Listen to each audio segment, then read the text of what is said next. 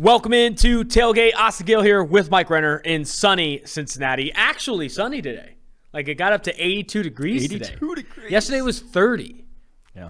That's the Cincinnati weather for you. Yeah. I remember when I first got here, someone said, if you don't like the weather in Cincinnati, wait 15 minutes. It's really what it is. That's fucking every city in America besides California. Yeah, I know. So, congratulations. Good. I feel good. On that intro, if you watch on YouTube, why is your face so fucking shiny in that? Damn it, that's a swear word. That's 20 to St. James. Yeah, you didn't even need it. I didn't need that one. I want that one back. I have naturally oily face, I feel like. I don't know. Do you moisturize I don't wash anything? It. Oh, that's right. You remember? Don't wash it. Brush your teeth or anything. That's crazy. I was very tan there, which sadly, you love to see. Not right now. Other pieces on the Catch and Early Buzz. You're going on PTO. Paid time off. Going out to Salt Lake City. Never been. I'm going to go skiing. I've also never been skiing. So may come back with torn ACL. Who knows? Dude, probably shouldn't put that out in the world. But jeez, dude, skiing can mess you up if you don't know what you're doing. Oh, I know. Has your girlfriend ever been skiing? No. So this is going to be an intro, but my buddy lives out there and he skis, and so he'll teach us. I will say, skiing or snowboarding with a significant other, a partner, where you both don't know how, is so much better, infinitely better than one of you knowing how. Okay. Because if one of you know how, it's awful. You want to go on the say you know how, and she does it. It's terrible. It's terrible. It's terrible. Would not firmly recommend. Let me go I am kind of stunned diamonds. that you're not going to go snowboarding. Snowboarding's, in my opinion, more fun. But in my youth, I probably would have gone snowboarding to try to act cool. Mm-hmm. In my old age, I've realized that there's no sort of, you don't get any glamour points for hopping on a snowboard and looking like a fool and attempting to. I want to go snowboarding. I want to not die and just have a clean, fun time. Don't do any jumps. Don't do any rails. Just get down the hill. Exactly. Also take a lesson. An hour lesson ahead of time will, in all seriousness, work wonders. Really? I've never taken a lesson. My first time, it took me about 2 hours to start being able to go down the hills. Okay. I think it was a lot of fun, though, and I want to go back. I want to do more snowboarding. Snowboarding's great. I'm excited for you. Salt Lake City, Master Gators. You can come. Master Gators, if you're in Salt Lake City, hit a brother up. Hit Mike up with some recommendations. That's all I have for the Catch and Early Buzz. I was going to mention some LiverKing content that I've been consuming, but I don't want to show the users. LiverKing needs to figure it out. LiverKing's content. You need to adopt the LiverKing lifestyle. I'm not adopting the LiverKing lifestyle, but the content I think needs to improve. You see how shredded he is. You're talking about trying to lose weight. You showed the picture of you from last year's draft show. You get the LiverKing lifestyle, you'll be fucking six-pack by summer. Maybe summer's coming up. Maybe we put like a charity drive together for X thousands of dollars, and I'll eat a full LiverKing meal on camera here for a week. For a week. No, not for a week. I'll do one liver concoction and all that stuff. Maybe. Who knows? Let's not get into that. Let's remember that this podcast is presented by Manscaped. The only true guaranteed quality pickup this offseason is Manscaped. The leaders, are you going Manscaped before you go to Utah City? Duh. Okay, love that. Utah City is not what it's called. The leaders Utah City is. The leaders in below the waist grooming. With Manscaped Performance Package 4.0, your skill position will be sleek and smooth enough for a sub 4.340. How fast is your skill position? Sleek enough. Support us and head to manscaped.com and use the exclusive code PFF at checkout for 20% off plus free shipping. Because of the ceramic blade and skin-safe technology, your nicks and snags will be reduced. In the season of trimming the roster, Manscaped will make sure you're cutting the right players and not the important pieces of your D. Look, fellas, don't fall off her draft board. The ladies out there think that long nose hair is a major turnoff. The Weed Whacker nose and ear hair trimmer is your solution. Why not use the best tools for the job here?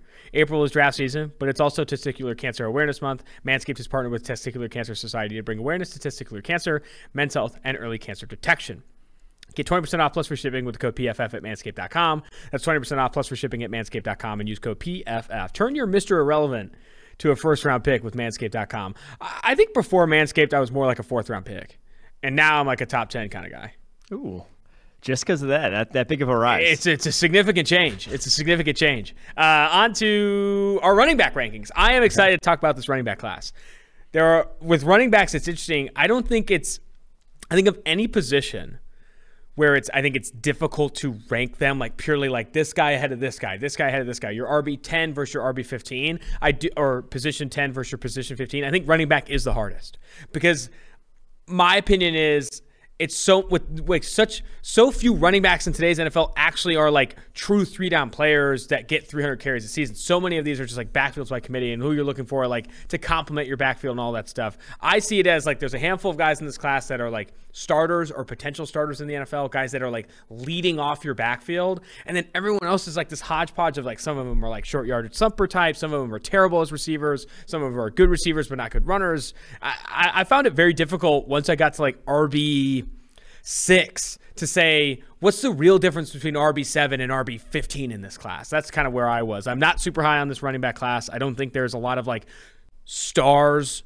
in this class. I don't think I draft any of these guys ahead of round 3. Like, and that's part of me is factoring positional value, but like seeing Breece Hall, Kenneth Walker mocked in the first round of some drafts, I'm not taking either of those backs in the first round. And I don't even think I'm taking them in the second round, knowing the difference between, the RB3, RB4 in this class and the RB12, RB13, I don't think is that vast. I really don't. I think there's a lot of guys that can do what you want them to do in different roles. Are there a lot of starters? No. But I think there are a lot of complementary pieces. Yeah, and that's typical of the running back position. But I will say this year uniquely, few guys I trust come in right away and be like starters. You talk about 2 years ago, you had the group of Antonio Gibson, Jonathan Taylor,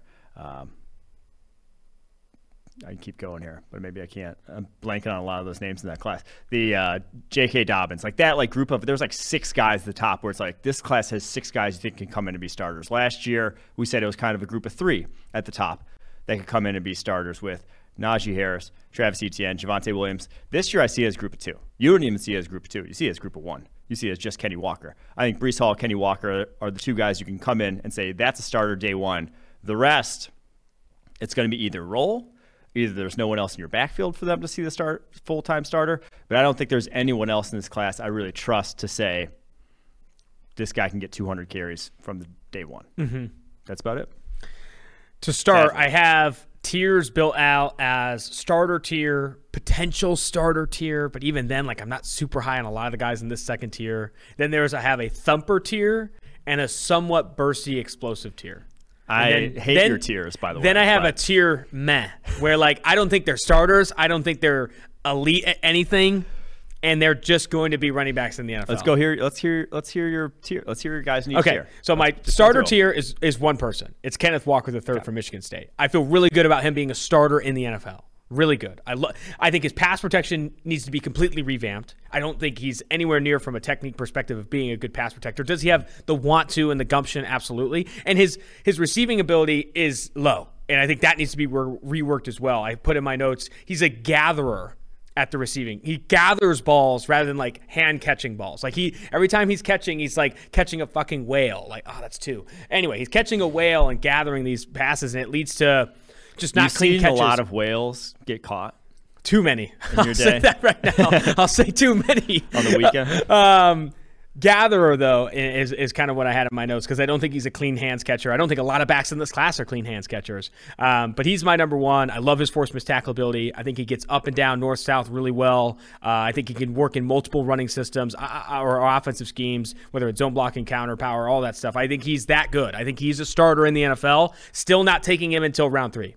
That's part of that's positional value, and a lot of that also is that I just don't – Kenneth Walker, as good as I think he is, between him and Pierre Strong Jr., who I think is going to be maybe a round 3, round 4 guy when it's all said and done, or even some of the thumper tiers that I have, I don't think it's that different. But my potential starter tier is Breece Hall of Iowa State, Pierre Strong Jr., South Dakota State, Brian Robinson Jr. of Alabama, Keontae Ingram, who I am planting my flag on. I am a big fan of Keontae Ingram as a potential starter. I think he's going to get drafted maybe in the 6th or 7th round, might go undrafted, but I do think he's better than a lot of these other backs. If you're looking for guys that lead off your backfield, are there better backs that can come in and be like complementary pieces but not offer the wholesale? Yes, but I think he has this potential to be like a complete back. I think he's that good. Receiving ability, I love his hands. Anyway, Abram Smith of Baylor is also in that potential starter tier. I like Zamir White of Georgia. And I think Kennedy Brooks is in this potential starter tier for me. I don't think he's better than some of the complementary backs, but I still like him as a complete skill set type of back. I think he's getting slept on a bit. He's not fast.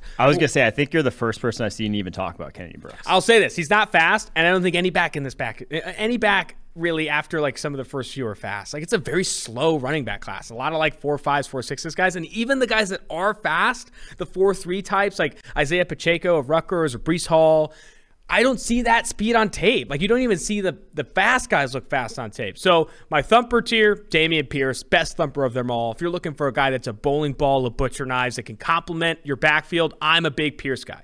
I don't think he's a wholesale starter, right? I don't think he has the size requisite for that. I don't think his pass catching ability is great enough for that, but I do think he can be and come in and be a complementary piece. Same with Hassan Haskins, who I think is a plotter type, but will go north-south, lower a shoulder, or jump right over you. I like Hassan Haskins of Michigan. I like Tyler Algier of BYU as well, and I think there's probably part of me that wants to put him in the potential starter tier, but I don't love the speed. I don't love the quicks. He's more of like the best type of, I think I like his vision. I like how he plays the position more than I like the athlete. And with the running back position, I'm chasing athleticism or elite traits. Force missed tackles, yards after contact balance. I think Algier has some of that, but none of the explosive I'm looking for. Isaiah Spiller I have in the thumper tier. But honestly, he's one of my least favorite hyped backs in this class. I don't like the Texas A&M back Isaiah Spiller. Turns like a freaking private jet. Like it's not what I want, the running back position. Could he be this thumper type? Maybe. Kyron Williams also in that tier, the Notre Dame back. And I honestly was impressed with Kevin Harris. Kevin Harris of South Carolina is another running back I have in the thumper tier. Somewhat bursty, explosive tier. Guys that I think come in and you can offer in pass catching roles or get out in space and have some success with. Are all of them perfect hands catchers? No, but I think they offer enough explosiveness, enough quicks to potentially impact that area. Zaquandre Wright of South Carolina, Rashad White of Arizona State, James Cook, who I don't know if he's going to be ever a starter in the NFL, but he's got some of the most quicks on tape of any running back in this class. I think James Cook you turn on his tape after watching Isaiah Spiller, Hassan Haskins, Breece Hall, Kennedy Brooks, you're like, okay, that guy can actually move in a yard, move in a phone booth a little bit.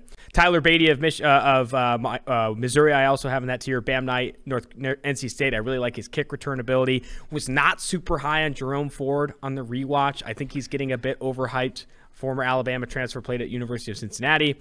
Pacheco has that speed, the Rutgers back, and then Ty Chandler I have in that tier as well, but at the bottom of the bursty explosive tier. And then my last tier, this is the tier of don't draft these guys until round 6, round 7, and honestly, I don't know what you're really getting when I'd rather sign like a running back off the street or draft something else.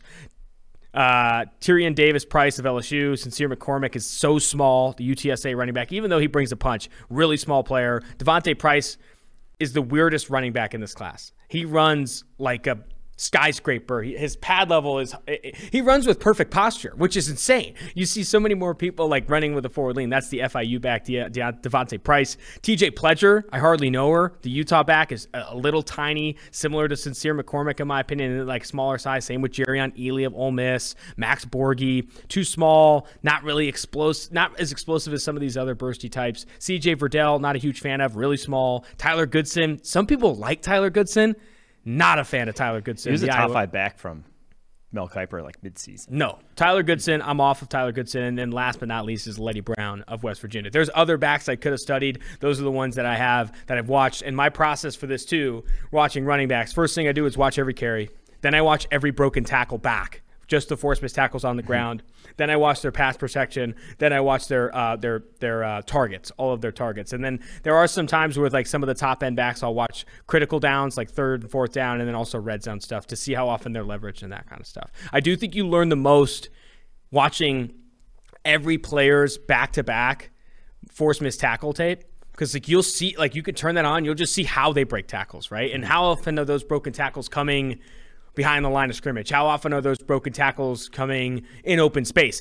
There is a play on Isaiah Spiller's tape for Texas A&M where he goes to break a tackle in open space, and it honestly he looks like he's like turning 90 degrees, and it's taking like him an hour to do so. Like that change of direction. I'm so disappointed, by the way, that we don't have any short shuttle or 3-cone times from the combine for these guys.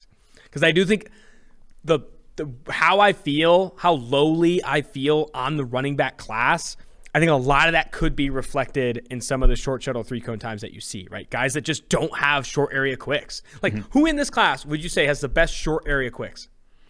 James Cook. And you see that, and you turn on his tape after you watch, like I said, some of the potential starter tier. Brian Robinson, Pierre Strong, Breece Hall, Kenneth Walker even. And you watch James Cook, you're like, oh my gosh, This is the first back I've seen in a year that actually can like make people miss in a phone booth. I don't know if you like that on camera or not, Quinn. I don't know what you think of this, but like that's where my head's at on this running back class. I know that was long-winded, and I want to talk more in depth about some of these guys, but give me your tiers. Yeah, we'll talk about it. 2 takeaways from yours, though, first. One, I think yours weren't technically tiers. I think they were categories. Yeah, they're categories. Tiering implies, and the first 2 I think were like tiered, but like tiering implies that like one stacks on top of the other, so like a ranking of sorts, whereas I don't think this was a ranking. 2, I'll say you want the somewhat bursty explosive tier at running back. Mm-hmm. Go and look at the top running backs in the NFL. They are not just somewhat bursty and explosive. They are damn well bursty and explosive. That is what you want at the running back position. You want broad jump, 10 split, vertical jump. That's the players you want, and size. Size with that. That's why speed score at running back is one of the most correlated to success statistics for like sole statistics for any like one position, having one statistic, because that matters a lot when projecting the NFL. So I'll say you want those guys in that tier. And there's more guys than your other tiers that would be, in my opinion, bursty and explosive, but you don't want bad athletes at the running back position, unless you want them in a certain role. But if you want a 3 down, if you want a high volume running back, he better damn well be bursty explosive. So that's my one first take. And then my tier 1 at the running back position here, K-Walk, Kenny Walker, and Breece Hall. I see Breece a little higher regard than you do. I think they're very close, in my opinion, in terms of who you want. Kenneth Walker, the biggest thing with him that I love, that I feel very good about projecting him to the NFL, you saw him run behind not great run blocking and succeed at times. Like the Michigan, I keep going back to the Michigan game because it was so impressive, because it wasn't the Michigan State offensive line that won that game. It was literally just Kenneth Walker. It was just Kenny hitting holes he had no business hitting at full speed, getting to the second level, and then breaking tackles, whatever. You name it after that. He's very good in space as well, obviously. And with, 4.3 speed, dude is a home run hitter as well. So K-Walk, feel very good about his rushing ability. Breece Hall doesn't have that same attacking mentality. Like he doesn't hit holes and like lower shoulders the way K-Walk does. But contact balance is absurd. You still are dealing with a high-end athlete, and he's ran behind some bad offensive lines himself at Iowa State. The Iowa State offensive line, when you go back and watch Breece Hall's tape, is legitimately absurdly bad. Yeah. It's terrible. And the other thing is, Breece Hall is 20 years old, won't turn 21 until May. So that means back as a freshman when he was putting up over 1,000 yards, dude was 18. So that's impressive stuff. It's impressive stuff from him. So big fan of those two. And I have a tier 1. I don't have a tier 2. I felt that way too, somewhat. That's why I went to categories, honestly, because I tier 1 Kenneth Walker is my like legit starter tier, and then I have this like potential starter tier, but I'm not even. That's if you're looking to draft a potential starter, right? Like there's going to be times where, and I kind of tried to explain this at the top. Like there's going to be times where you don't want a potential starter type. You want a guy that has a specific skill set. It's that obvious. I don't know. Yeah, so like my tier 3, which is the next tier, I have Dameon Pierce from Florida, James Cook from Georgia, Pierre Strong from South Dakota. Just those 3. They could not, I don't want to say they couldn't all be more different, but they're all going to do a different thing in your offense. Pierre Strong and Cook.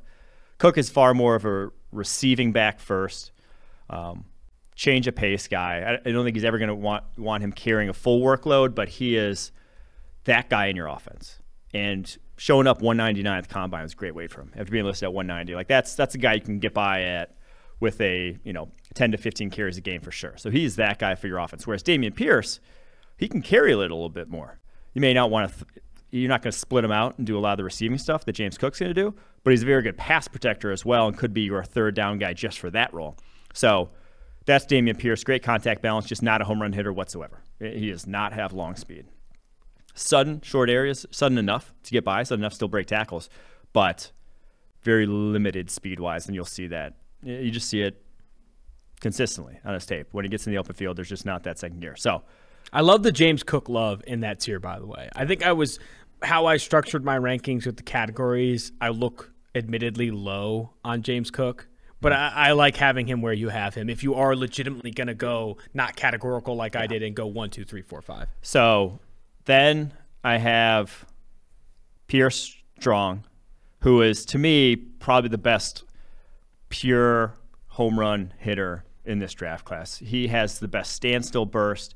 He is so good at keeping square to the line of scrimmage, and I think that's going to help him translate from a smaller level of college football to a, obviously, a bigger level of the highest level of football as you were, in terms of he's not turning his shoulders, getting lateral to the line of scrimmage, looking for bounce outs. When he is moving between gaps, he is staying square to where when he does find the gap, when he finds the hole he wants to hit, he can get up to speed in a blink of an eye because he is in the correct body position to do so. Is very good about that. The biggest thing with Pierce Strong, does not crave contact, does not lower shoulder. He will be taken down with arm tackles. He is your pure space kind of guy. Reminds me a lot of Elijah Mitchell in that way, where Elijah Mitchell in the open field, sick. That's why he's thrived in San Francisco.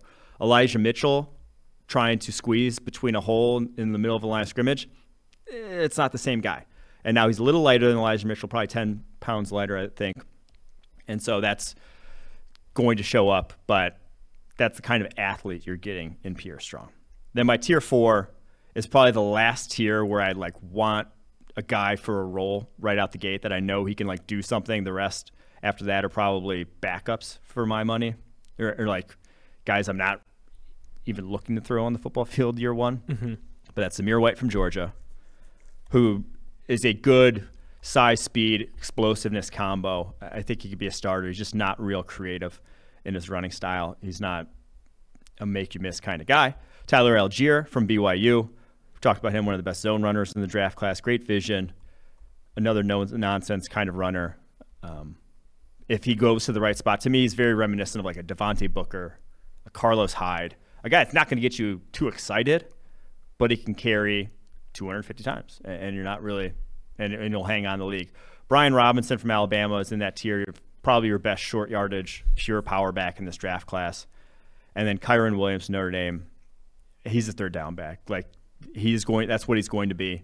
He's going to be good in that role. He has good receiving chops, great hands, good suddenness in short area, but you're not going to expect him to carry a big workload. So those are probably the three tiers of guys you want. And then my tier 5 is probably just the next tier of guys who are capable is Zonovan Knight from North Carolina State, Isaiah Spiller from Texas A&M, Jerome Ford from Cincinnati, Tyler Beatty from Missouri, Kevin Harris, South Carolina, and Keontae Ingram from USC. All guys that if you had to start them, you wouldn't be upset about. And then I guess this isn't a tier either. This is ancillary. I just call these athletic flyers. These are 3 guys who are tick the athletic box wholesale, which is if you're drafting a guy in the 5th or 6th round, these are the guys I want to draft because they have the athletic tools. They just don't have any semblance of polish for the position. And that's Rachaad White from Arizona State, who we've discussed at length about how he has ridiculous raw rushing ability, but is just his running style, his route running, a lot of stuff is just, it looks like he's straight off a high school field. Yeah. Zaquandre White, same thing, the South Carolina running back, very similar in that regard. And then Devontae Price, FIU, I believe. FIU. Florida International University. Probably he had the top speed of any running back at the Senior Bowl, but he's 6'2", odd build for a running back. Weird running style, but the dude can fly. So there's your tiers / categories for me, how I see this class. And again, so that I say 5 backs that I can put in a role year one, 4 more that I could see the field year one, and so that's about it. 9 backs in this class that I really would like to have on my football team that I would covet, and then 3 athletic flyers, 6 other guys I could see the field with. About it for me. I think we could wax poetic about Kenneth Walker and our RB1 for a while, but I think we've talked about him a lot. Kenny Walk. Yeah, Kenny Walk, K-Dub the third. We've talked about him a lot, and it's still insane to me that he clocked a 4.38 40 because you don't see 4.3 speed. None of those 4.3 guys were 4.3. They were all mid 4.4 guys. I mean, Pierce Strong clocked a 4.37. Yeah, which is insane. So Travis Etienne went 4.39. Do any of those guys look faster than Travis Etienne on tape? No. Zero. None. I'm not buying any of those 40 times. I'm not. You just don't see it on tape. But with Kenneth Walker, broken tackleability, I think he needs to improve as a pass-catching back. But I also think that out of the gate, he can be a really good early down runner in his career. And I think it's important, too, when I bring up, like, people aren't drafting starters, all that stuff. Only 6 running backs in the NFL last year played even 60% or more of the snaps for their team. Only 18 played at least half. More teams in the NFL are not drafting anybody to play more than half the snaps at that position, right? You're drafting complementary pieces. And that's why, again, you go back to the positional value conversation when – there's only like 7 running backs in the NFL only running like 600 plus snaps. What's the, if you're not investing in that like bell cow type of player like the Steelers did with Najee Harris, who ran on 81% or played 81% of their offensive snaps. Jonathan Taylor, a high-end investment, played 69% of the snaps. That's second in the NFL. Zeke, Joe Mixon, Devin Singletary, and Austin Eckler. Those are the only 6 backs that did more than 60% of the carries. And you could argue that Singletary and Eckler, Singletary specifically, the only reason he's playing that many is because they didn't have other guys to go to. Mm-hmm. And then another thing that I'll just add to that, 8,000-yard rushers last year if you include the postseason. 8 guys. The lightest one was 210 pounds, Dalvin Cook, who is an elite athlete at 210. I don't care what his 40 times said. It was like a 4.5. But he was an elite athlete if you watch him on tape at Florida State. The next lightest, 218 pounds. If you're gonna carry the load in the NFL, the 205 guys look great in college, but don't see the field as much once you get to the league. Just something to remember when you think about the running back position. And that brings up a good point, too, even when projecting Kenneth Walker, 5'9", 211, right? Adding weight to get to that frame, right? Whereas Breece Hall... He's a 4.38 guy. Yeah, it's a 4.3. Then you look at Breece Hall, 5'11", 217, 4.39 guy, and he's got the verts and the broads that people like. Next Gen Stats has him as the best prospect in the class, according to their rating. It's a Next Gen Stats rating that measures college production and athleticism. I wouldn't call it like they're not saying he's the best player in the class, but he's one of 2 99s, which is him and Tyler Linderbaum. Breece's? Yeah, Breece. Nice.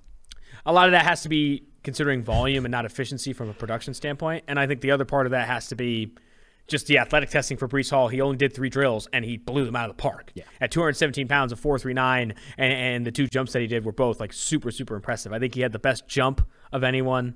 Of any of the running backs, and the best vertical of any of the running backs, and the best broad of any of the running backs at 126, or in that tier.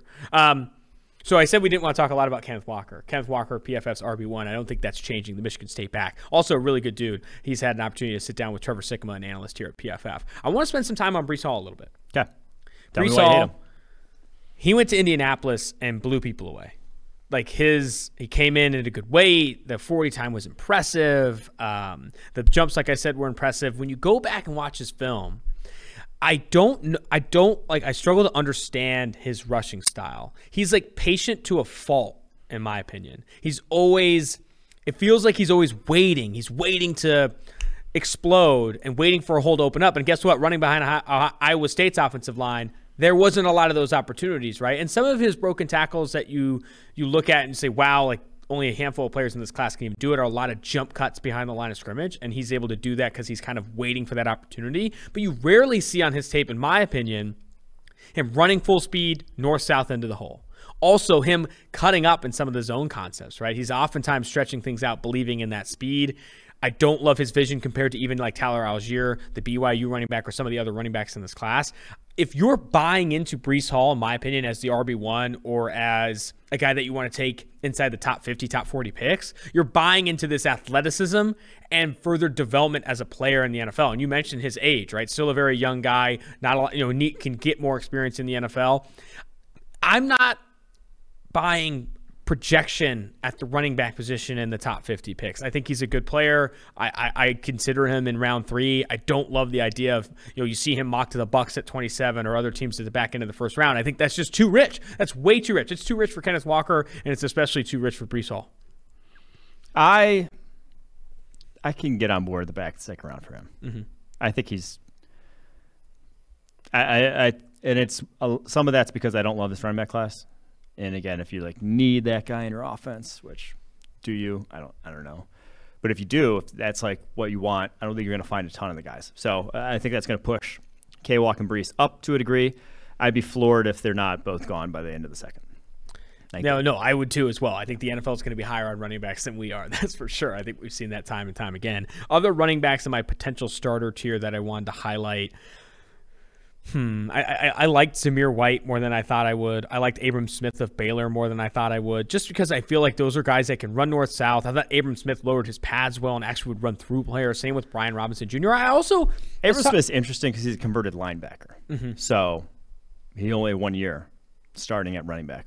And it has like the physical, like want to. You said lower the shoulder. Like you see it on his tape. I can't get over how weird his running style is. Like if you're taking the guy later, I guess I'd rather have him than a number of other backs in this class that are going to be available at that stage in the draft. But because of what he could be, because of how new he is to the position. But man, he just is so linear in nature. And oddly, like the best way to describe it is Lance Zierlein's comp actually on NFL.com. Nile Davis. If you ever watched Nile Davis run, who was the OG combine freak at the running back position, went 4.34 at 227 pounds, I want to say, back in the day. So was just this hell of an athlete, but just could not make a guy miss save his life. Like it just did not happen on his tape. And like he had looked like Tarzan, played like Jane kind of guy. Now that's not necessarily Abram Smith to the degree that Nile Davis was, but there's parts of that to his game. The other back I'll highlight is Brian Robinson Jr., the Alabama back. I came away really impressed with his ability to attack the football as a pass catcher with his hands. Like I thought his hands were solid. I didn't think Brian Robinson was any slouch as a pass catcher. I know we didn't talk a lot about like pass catching prowess, specifically like hands and running routes and all that stuff. I think Tyler Beatty of Missouri is one that will get highlighted. He had a lot of that experience in that Missouri offense with Eli Drinkwitz as head coach. James Cook will get highlighted as that kind of guy. I think there's some opportunity around Brian Robinson Jr. as well. I'm trying to think of other guys where I came away liking their hands. Zaquandre Wright maybe is in that tier too. But your thoughts on Brian Robinson Jr. as a pass catcher, and then maybe some of the other pass catching backs you liked. What need my thoughts on Brian Robinson Jr. as a pass catcher? Yeah. He's capable. He's not a route runner, but he's got capable hands. I don't think anyone in this class is a route runner. I think the guys I would say are route runners: James Cook, Tyler Beatty. He's not a baddie. Kyron Williams. Those are the three I would put in that role. I think Rachaad White. My take on Rachaad White, the Arizona State running back, is that you should move him to wide receiver and just try to get him to figure out how to run routes, because he has the type of shake and sink in his hips that like you can't teach wide receivers to do. So I would love to get him in like the 6th and try to see what he can do as a wide receiver on my practice squad or something like that. Damn. All right. Trying to highlight some other backs here that I want to talk about. Let's just get to the class superlatives. Class superlatives? Okay. Yeah. I'm trying to think. I don't want to miss any of my guys though. All right, let's go to the class superlatives. Who you have highlighted here is the best vision. Kenneth Walker has the best vision for my money. That one's no surprise. I mean, we just talked about it. But that was actually that was why Michigan State had their turnaround. It wasn't this massive night and day difference along their offensive line. It was K-Walk maximizing these runs, So I think he has, I don't want to say easily the best vision. There are other guys who have good vision in this class, but he has the best vision for my money. I put Algier in the vision I like tier. I don't think there are a lot of other running backs where you're like impressed or overly impressed with their vision that will compete with Kenneth Walker for that spot. So I'm with you there. Home run hitter, rare in this class. Even with the 4.3 speed, I don't see a lot of home run hitters in this class. I would say James Cook is probably the best home run hitter. Georgia back. Pierre Strong is a bit of a home run hitter. I would throw Rachaad White's kind of a home run hitter himself. Devontae Price, those guys are that kind of back. But Cook, I mean, she's like his brother, but sans 10 pounds, honestly. Mm-hmm. Like they are similar backs. It's like the Boses, honestly, where there's a way of moving that they got that other people don't do. That's like Nick Bosa and Joey Bosa move the same way. James Cook and Dalvin Cook, which I don't think is, and they're like further apart than even the Bosa brothers age-wise. So it's weird. That's just the way they move. I don't think that's lazy analysis either. Like you look at it there, it's very similar tape. And I also I think compared to the rest of this class, right? When you said they move as other people don't, like James Cook moves different in this class, even more different than, players ranked ahead of him on your board, like Walker and Breece Hall. I think he moves a lot different. Most elusive is obvious. Kenneth Walker III, Michigan State, broke more missed tackles. I think broke more tackles than any player in the Power 5 this past year. Super impressive broken tackle ability. Goal line power back. You went Brian Robinson? Yeah, Brian Robinson, the Alabama back. Who do you think? I kind of am a big Dameon Pierce guy in the short yardage. Dameon Pierce in the short yardage, I kind of can get on. I know he's a little bit of a smaller back, and you don't want guys that are that tiny, but he brings some heat and will run north south and I like his contact balance. I think he's a guy that I really like in the short yardage situation. So I think Dameon Pierce is a physical tackle breaking type that I think I put in that tier. I can see it. They're similar. Who are you not putting as your short yardage back? Who do I not want on the field in the short yardage? Devontae Price. I don't think Ty Chandler is a good short yardage back. That's fair. I don't love Goodson. I mean, some of my lower end backs, but I wouldn't like Jerry on Ely, Isaiah Spiller. Don't want them. Don't want those guys as my short yardage backs. But the guy that you do want, I think you got to go to the thumper tier, the dumper tier. Hassan Haskins, I like as a short yardage back. He carries the load well, got good size. Who's your scat back? James Cook. Cook again. I'll also throw in Jerry on Ely into that tier, the Ole Miss running back. I think he's a guy who could have a role at the NFL level. Kyron Williams also to a degree, but that's probably scat back's not really a role in the NFL, Yeah. How about your pass protector? I think Dameon Pierce the best pass protector in this class. Now hasn't done it a ton, but talk about want to and the tools to. He's a 5'9" rock. 5'9", 220-pound rock. That dude will deliver a blow and pass, bro. I like Dameon Pierce a lot. I really do. I think he's going to be someone that doesn't get drafted ahead of Kenneth Walker or Breece Hall or some of these other backs that are getting consistently mocked in the top 50, but someone that you give him 100 touches a year, you're getting plus production because he's an efficient player and breaks a lot of tackles and isn't a guy that you carry the load for a full season, but someone that I think can be heavily leaned on when given the opportunity. All right, third down back. Kyron Williams. You're still going Kyron Williams. Got a good combination of pass protection and route running ability, even with the lack athleticism, of speed concerns. Yeah, I still believe the suddenness that I see on tape, the ability to get open, and the pass pro. So I just wouldn't do too much more with him. He said he's trying to shake the 3 down back narrative or 3rd down back, whatever tag. I don't think it's going to shake. He's going to shake it. He obviously didn't test well enough to shake it. Broad jump 9.8, which is the 3rd lowest of any back in the combine. Vertical, I think, was...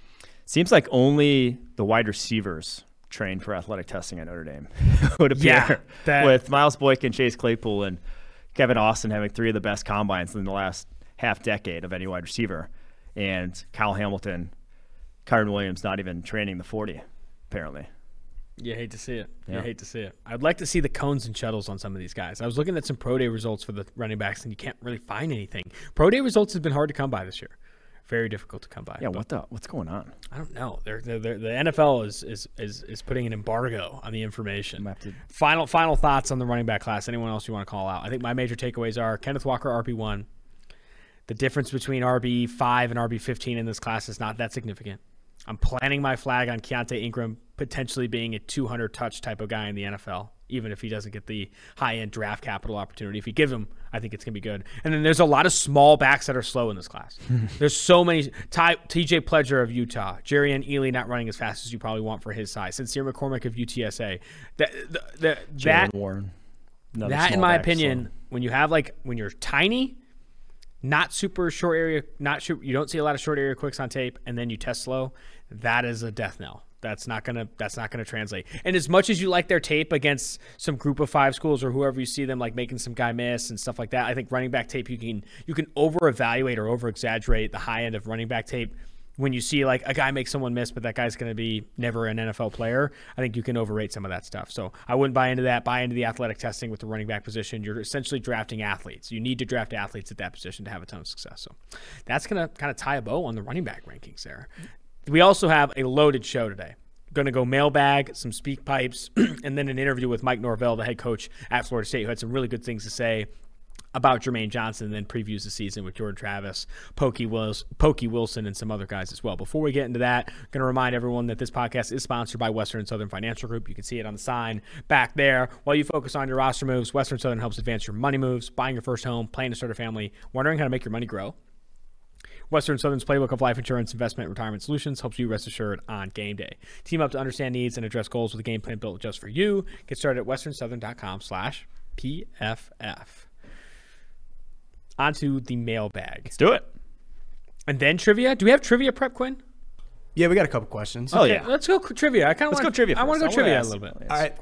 This first one is from our guy, Lance Storer on Twitter. Shout out, Lance. He sends us a lot of questions. LFG. L Storer? I think this Gator Lance? Yep. I think this one's kind of a layup, but what U.S. city has 3 major sports teams, all with the same colors? Pittsburgh.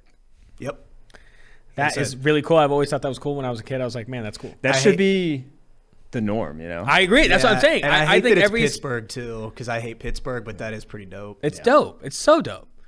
I think every team should do that. Yeah. Every city should do that. Yeah. Every city should buy into that. Can you imagine if all the Oakland teams are silver and black? Golden State. All 2 of them. No, if they in the beginning, Oakland Raiders, Golden State Warriors, Oracle Arena, and the Oakland A's were all silver and black, we probably would have kept some of our teams. Yeah. God damn it. I will say that the Golden State Warriors unis are sick. Like the blue, the yellow, and even in the retro orange days when we had Monte Alessandro's Biedrins, those were sick jerseys. But I do like that Pittsburgh, because then you can wear a Pittsburgh Pirates baseball hat to a Steelers game, or a Sidney Crosby jersey to a Steelers game, because the colors are the same. You wear some Oakland A's stuff to a Vegas Raiders game, you look like a fool. That green stands out like a sore thumb. Like there's no connection at all. That's unfortunate. I had that Warriors throwback logo, the bridge back Jason Richardson one growing up. That's lit. Yeah. Jason Richardson was sick. That's cool. That's a cool question from Lance Storer. Thanks, Gator Lance. Next one. 4 players in NFL history have 10 or more pick sixes. Who are they? 4 players in NFL history? I know one of them. Go ahead. Just Darren Sharp. Yep. That was gonna be my hint. One of them is not problematic whatsoever. 10 or more pick sixes? 10 or more. Rod Woodson. Yeah, Rod Woodson. 2 left. Just Charles? Charles, yep. One more. 2 Woodsons? Asante Samuel. No. Also another not problematic guy whatsoever. Another not problematic guy. No. Some monster? I don't want to guess because I don't want to assume that he's problematic. But I thought not Darren Sharp. Really, I thought Antoine Winfield Sr. had a lot. Is that not it? Not Antoine Winfield Sr. No. Ooh, another guy who's recent-ish. Richard Sherman? No. I like where your head's at. Recent-ish. Is cornerback or safety? Corner. Darrelle Revis? No. I don't know. I'm trying to think. I'm terrible. TV guy. Aqib Talib? Aqib Talib. Wow. I like Aqib Talib. I like Aqib Talib too, but, the Crabtree thing. He shot someone. Did he shoot someone? I wasn't going to say that, but yeah, I think he shot someone? He shot himself. And That's not bad. And then, his sister shot at someone or something. There was, a family thing. What about? That's why he got traded from Tampa Bay in the first place, was he had, this whole thing about, I don't want to speak exactly to, but, a gun was involved and a shooting happened. And then he got traded from Tampa Bay. And then he ended up shooting himself when he was with Denver, right? I need to look at these You're asking I don't know. My best I don't friend. know. I don't know. All right. I do love the Aqib Talib chain stealing stuff. That was fantastic. Yeah, that was hilarious. That was he great is awesome content. on TV too. Yeah, he's awesome on TV. I'm a big Aqib Talib guy. Okay. Aqib Talib guy. He fired a gun at his sister's boyfriend in 2011. We don't know the full story. Okay. Could have been a Chris Rock allegedly situation. Could have been an alopecia joke. Was it an alopecia joke? Anything's good to go, but it was a joke on alopecia. He battered a taxi driver. Oh, come on. Can we not air his dirty laundry here? I'm a big Aqib Talib guy. And he was Let's shot get out of in the this. leg outside of a Dallas strip club in 2016. All right. Well, I like Aqib Talib still. Yeah. I like Aqib Talib still. Me too. I don't want to bring up six. any more dirty laundry, but I was going to mention. Do you remember that Janoris Jenkins story where like it found out like I don't even remember. It was like someone was found dead in their house and it ended up being his brother or something. That was a crazy story. Oh, I don't.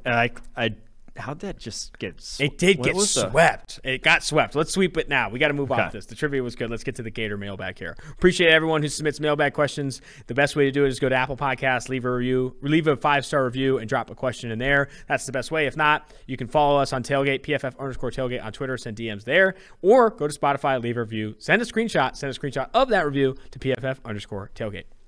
This first one is from Anish, 182737. I'm going to college next year, and my dream is to work in an NFL front office. I never played high school football and have no connections. Any advice? I like the context. That's good context. I think the first advice would probably be you got to try and do something with a football team. From as little as cleaning their socks to obviously as most as like coaching thing. Like, you have to do something with a team. I think it not on the business side. Don't like go sell tickets for your local high school team or anything like that. Or don't do the broadcasting side of tracking stats in the booth and all that. You need to do something with the team. Whether that, again, like you could be the water boy, anything. I do think you need to start to affiliate yourself if you're ever going to get to that spot with a team. And a team, a coaching staff specifically, and then work your way from there, right? And bigger coaching roles and all that kind of stuff to kind of get closer to that. In addition to on the side, learning the game, reading a lot of books, like Chris Brown's Smart Football is the one I always bring up first and foremost. Reading a lot of books, researching the NFL, researching college football, researching high school football, and like growing within those ranks. What it isn't, I'll say this, what it isn't is media, right? I know we saw Mike Mayock go into media and then get an opportunity in a front office. I think that is not the common route. The common route is to work your way up through the I work for a team ranks, whether you work for a team as a water boy in high school or you work for a team in other areas, scouting, video coordinator, that kind of stuff. Yeah, most college programs, every college program has student managers, has students that do things for the football team that aren't actually part of the football team. That's a great avenue. Yeah. That's how Charlie Weiss got into coaching. He was a student manager at Notre Dame and then ended up coaching Notre Dame, obviously. So I didn't know that. That's pretty cool. Yeah. So student managers, if your whatever school you're going to doesn't have a football program, local high schools also have like interns and stuff like that you could do. But yes, if you're going to get and you're going to want to then apply to NFL teams for internships while you're in college, but if you're doing zilch in the realm of sports and then trying to get to an NFL team, they're going to throw your application in the garbage. They have a zillion people that want to work for them and don't have any qualifications in sports. And that's what they're looking for first and foremost, honestly. So that's what I would recommend. And then build connections through that because, I mean, like you can go from student manager to grad assistant. It's a very common role or common path to take. And then grad assistant's a great foot in the door to get into massive scouting roles at the NFL. Like that's where you want to be. I mean, I also think it's important to highlight that when you mention connections, right? It's important to like build strong relationships with the coaching staff you work with, right? Yeah. Because as they get opportunities and they have this opportunity to pick their own staff, they're going to be hiring people they know and continue to bring them the trees. Auburn's coach, the cheerleader at Boise State comes with him to Auburn to be on his staff there. What are you talking about? You didn't see that? No. What are you talking about? You didn't see this? No. What's his name? Brian Harsin. You didn't see the allegations against Brian Harsin? Oh, I might have. What did he do? So he was on his staff at Boise State, I believe, right? Yeah. Prior to going to Auburn. At Boise State, there was a cheerleader. I'm not going to say her name. You can find all this stuff. A cheerleader who also worked in the athletic department there. She was a cheerleader and worked in the athletic department? That's a grinder. Follows him, is all of a sudden in the athletic department at Auburn. When he transfers to Auburn, very common that people go from Boise State to Auburn. And then he was accused of, extramarital affairs and whatnot. So My God. So don't do that. Don't do exactly that, but I think developing deep relationships with the coaching staff you work with is smart, because oftentimes when they're given new opportunities, they hire completely the staffs that they've had before. Michael Greenspan on Twitter. Let's move off this conversation. Towards the end of the regular season, early in the offseason, you guys mentioned multiple times that this receiver class wasn't special like the two previous classes.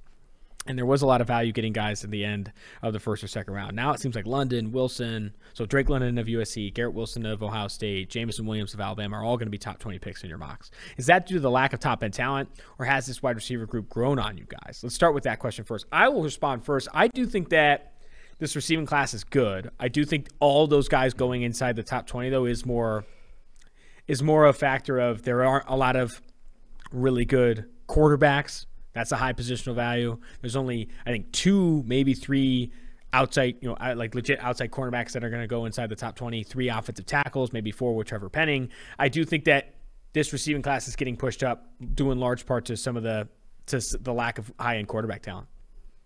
Yeah, to me, it's the top-end talent in this wide receiver class is not what it was last year. I would take the 3 guys top over any guy in this class. I would take CeeDee Lamb and Jerry Jeudy over any guy in this class as well. Like 2 years ago, I think the top-end talent I'm not seeing quite the same. But I think the depth in this has really surprised me. More digging in.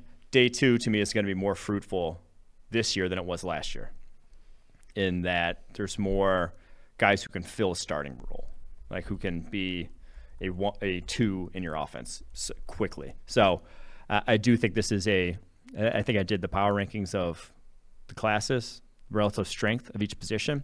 I think wide receiver came in 3rd behind edge and linebacker. So it's a good class, though. For the receiving class, I think there's a lot of really good receivers. I don't think there's eliteness outside. I don't think there's like eliteness.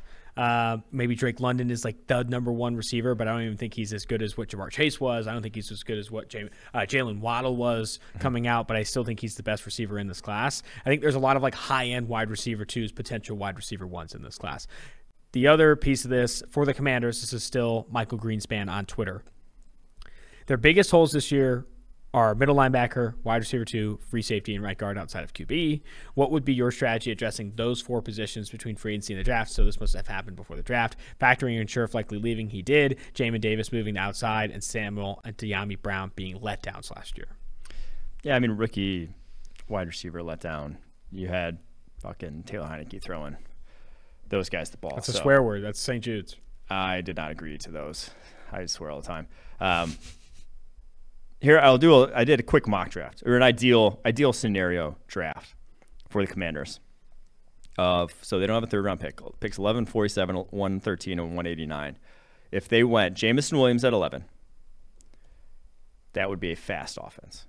That is 3-4-3 guys in your offense right there. That's tough.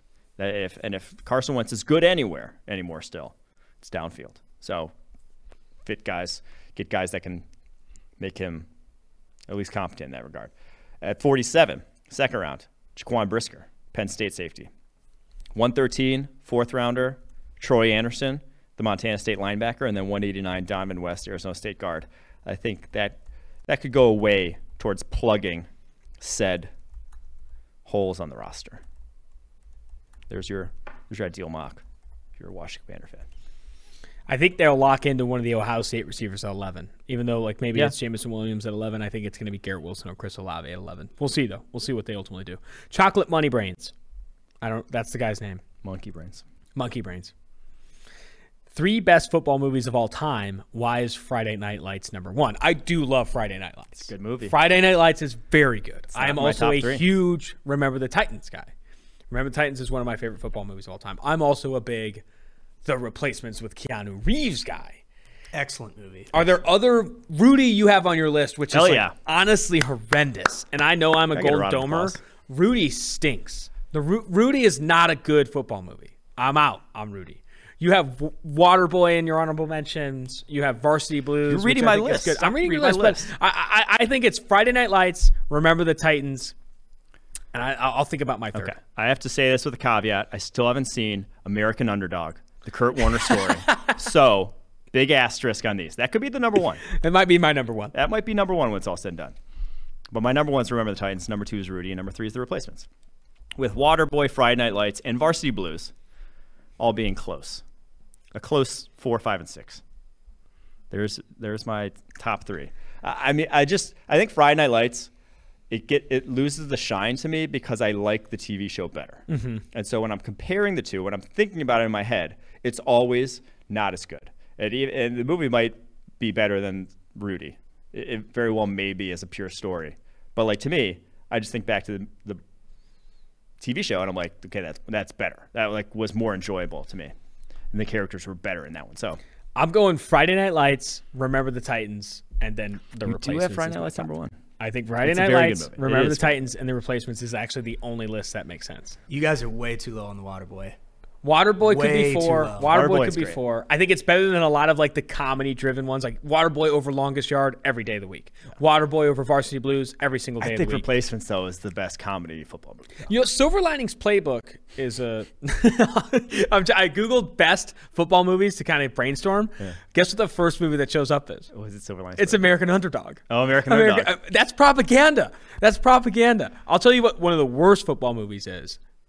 The Blind Side. The Blind Side's horrendous. Yeah. Absolutely horrendous. It's pretty rough. I think looking at some of these other ones here, I really liked Little Giants as a kid. Invincible? Where's Invincible for you? I never actually saw it. You never saw Invincible? No. Any Given Sunday's pretty hot. Oh, I forgot about Any Given Sunday. Solid. How about here's an oddball. Concussion with Will Smith. Because we need to get to the truth. Where's Draft Day fall? Draft Day is the last. It's worse than non-football movies. I'd rather watch a soccer movie. We need to ask the chat. YouTube the chat. See, my profession. YouTube the chat doesn't even make sense. Ask the live YouTube chat what their favorite football movie is. I don't know. I think we should do that. I think that would make sense. Seeing some chat say Rudy was offsides. Was he offsides? Yeah. Not if they did blow the whistle. Next on our list here for the mailbag. This is from Greg Hooser. Only 3 receivers with sub 7 3 cones, but speed everywhere. Why? I think they're running the 3 cones at 11 p.m. is why. Yeah. I think it's a big part of it. I couldn't tell you, though, other than that. I think it's the way it's set up. It's that they've been on their feet all day, and that's the last thing they're doing at the end. So, no, like if you saw any impressive there just weren't a lot of impressive 3 cones this combine, straight up. I think the combine has to change. I think the combine and how they run the drills has to change. There's no way they can. I mean, they're literally like we did not get running back short shuttle and 3 cones because it was too late. And how much of a joke is that? That they literally, you have this planned event, this massive event, and you run out of time to do the most important parts of the event. Like everyone wants to the bench press is on TV, the 40-yard dash gets all this hype. The most important drills oftentimes are the 3 cone and the short shuttle. Yeah. And to not even have time to do that, I mean, there's no way NFL teams are excited about that. Yeah. There's no way. Like, you have to find a way to do that better. Why are we asking athletes in the biggest job interviews of their career to run?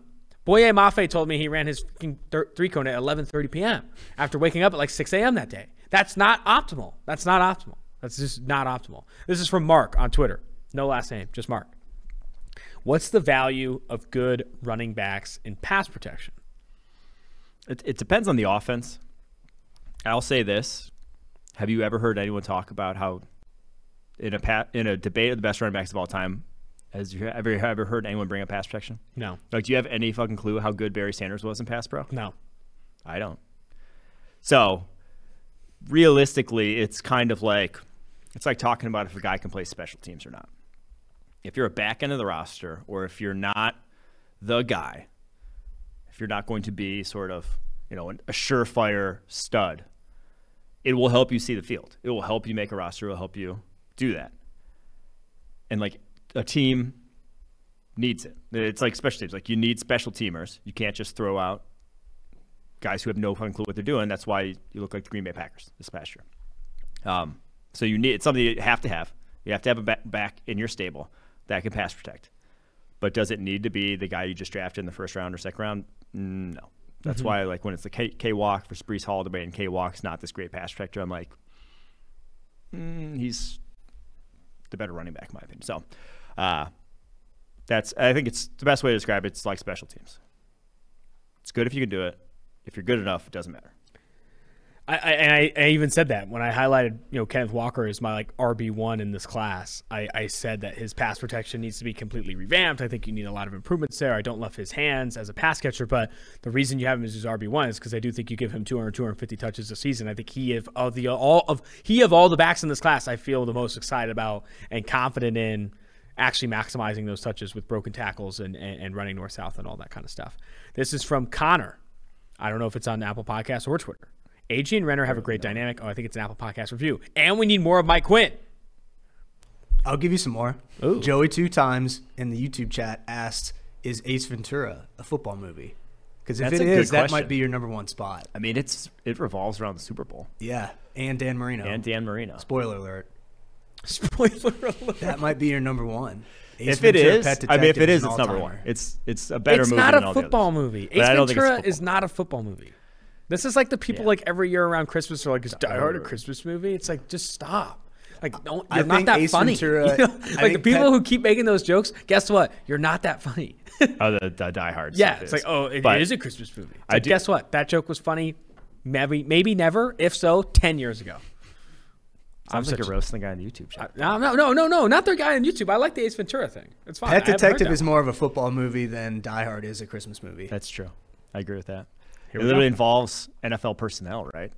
Dan Marino, spoiler alert. Yeah, Roger Podacter gets thrown out a window. Yeah, Roger Podacter. And what's Courtney Cox's character? She works for the Dolphins, right? In that? Or no, she's an actual...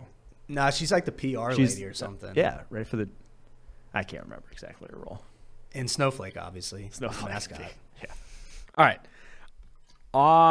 We didn't even get through his question. Want to ask you... He said more of it, Mike Quinn. He came in hot. Wanted to ask how you think teams should balance drafting people who fit into their scheme versus getting coordinators to adjust to the talent they brought in. I might answer my own question here, but should good teams draft for scheme/value that could be the last pieces to a Super Bowl roster, and bad teams take the best talent and create the schemes around that? Yes, I think that's a good way to put it, is if you have a lot of guys who are conducive to XYZ scheme, you got a lot of man corners, safeties, linebackers that play that type of football. You don't just draft a zone corner because you think he's the most talented and say, we'll run zone to his side. It's like, no, like if you're already a good defense, you kind of have to make that. But if you really are bare bones, have nothing going for you, I don't think you should be pigeonholing yourself into one defense or another. Now, some guys do. So, some coordinators do, and they're good at it. And, they have their defense they run, and they look for people that fit that defense, and that's fine. But I do agree that when you really are a bad team and someone that's, looking for talent wherever they can find it, I think you bring in talent and then find the role for that guy. So it's a difficult question to answer. There's no one way to skin a cat in terms of roster building. But the problem is when it is 11 guys, when you do already have like a set plan, when you have like a set, you already have like 8 starters set in stone that like you can't just all of a sudden, it all has to work together. So you kind of have to continue to go on the route that you've planned at that point. I think that makes sense. I like how he said, I think I might be answering my question now. I thought that was funny from Connor. I wanted to add some more context to the pass protection question. I looked up quickly what percentage of passing snaps do teams have any running back in pass protection. The Miami Dolphins last year on 24% of their passing plays had a running back in pass protection, like doing pass blocking. And that's the highest in the NFL. So like the average is 15% of plays. 15% of passing plays are you keeping a running back in to pass protect. Now you could look more specifically at third downs and obvious passing downs when you need more time. But for those long, that's how often you're asking running backs to pass protect in the NFL. Raw Dinger 64. I think this guy gets multiple questions. Max, producer Max, find a way to get this guy down. Thoughts on Fresno State running back Ronnie Rivers? Do the Bulldogs have another prospect to know this year or future? Thoughts on Jake Haener? I hardly know her. Haener's going to be drafted. I'm glad he came back to school.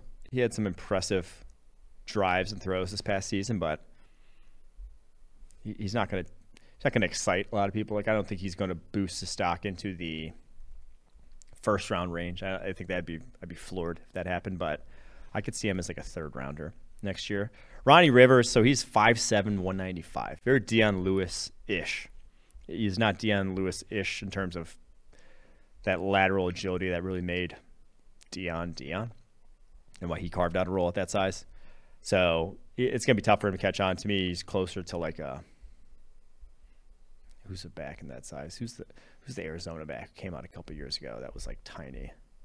The guy who went to the Patriots. Yeah. Closer to that in terms of just really not pure. Something Taylor, J.J. Taylor. And even then, I think J.J. Taylor is a little more sudden, a little more violent. So Rivers, I think he could catch on a practice squad. I'd struggle to see him getting drafted at that size. I just don't think it's going to happen. The prospect to know, though, for Fresno State is Jalen Cropper, wide receiver. Hardly even know her.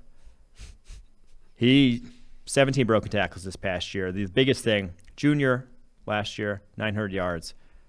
Very good after the catch. Sudden, I think he could be a day 2 pick next year. He just got to get stronger. He's listed like 172. The dude's got to get bigger if he wants. And if he gets into the 185, 190 range, I think he's, like I said, a day 2 pick. This is from Al Burrito, 97.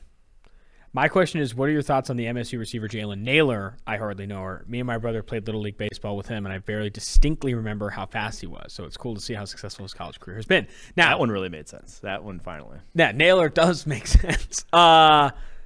Your thoughts on this guy? He already has a little bit of a scouting report for you. He said he was fast in T-ball. So it was Is T-ball he fast? It's crazy though. Like, he probably was this like standout freak athlete, and he ran a 4.5, and it's like at the combine we're over here sitting like not fast enough to be a deep threat in the NFL. But that's kind of what he was at Michigan State. He was a downfield deep threat, but he runs a 4.5, and so you have that knock against him where it works in college against corners that run 4.6s. It doesn't work in the NFL. And so he's 5'11", 185, and really struggles with physicality. That was a real issue on his tape. 4 of 21 in his career in contested catches, one of the worst rates I've seen of any of the prospects in this class. That's just, he is not a physical dude. So that's a tough combination of undersized, not particularly physical, not particularly fast. Hate to really feel like a dick, really poo-poo in that one, but that's a... You just like put him in a body bag. Did you not know that he was pretty good in Little League? In Little League. He still has that going for him. Hopefully he's got the trophy still. Who knows if he won a trophy, though. 4 of 21 in contested catch situations is one of the worst rates I think I've seen. I think he went 0 of 8 this last year. That's impressive. Very impressive. I wanted to look at how many of those came against Michigan, because I feel like at Michigan they were coming down with everything, but I guess none of them did. None of them did come against Michigan. Wild stuff from Jalen Naylor. This is from PFF commenter.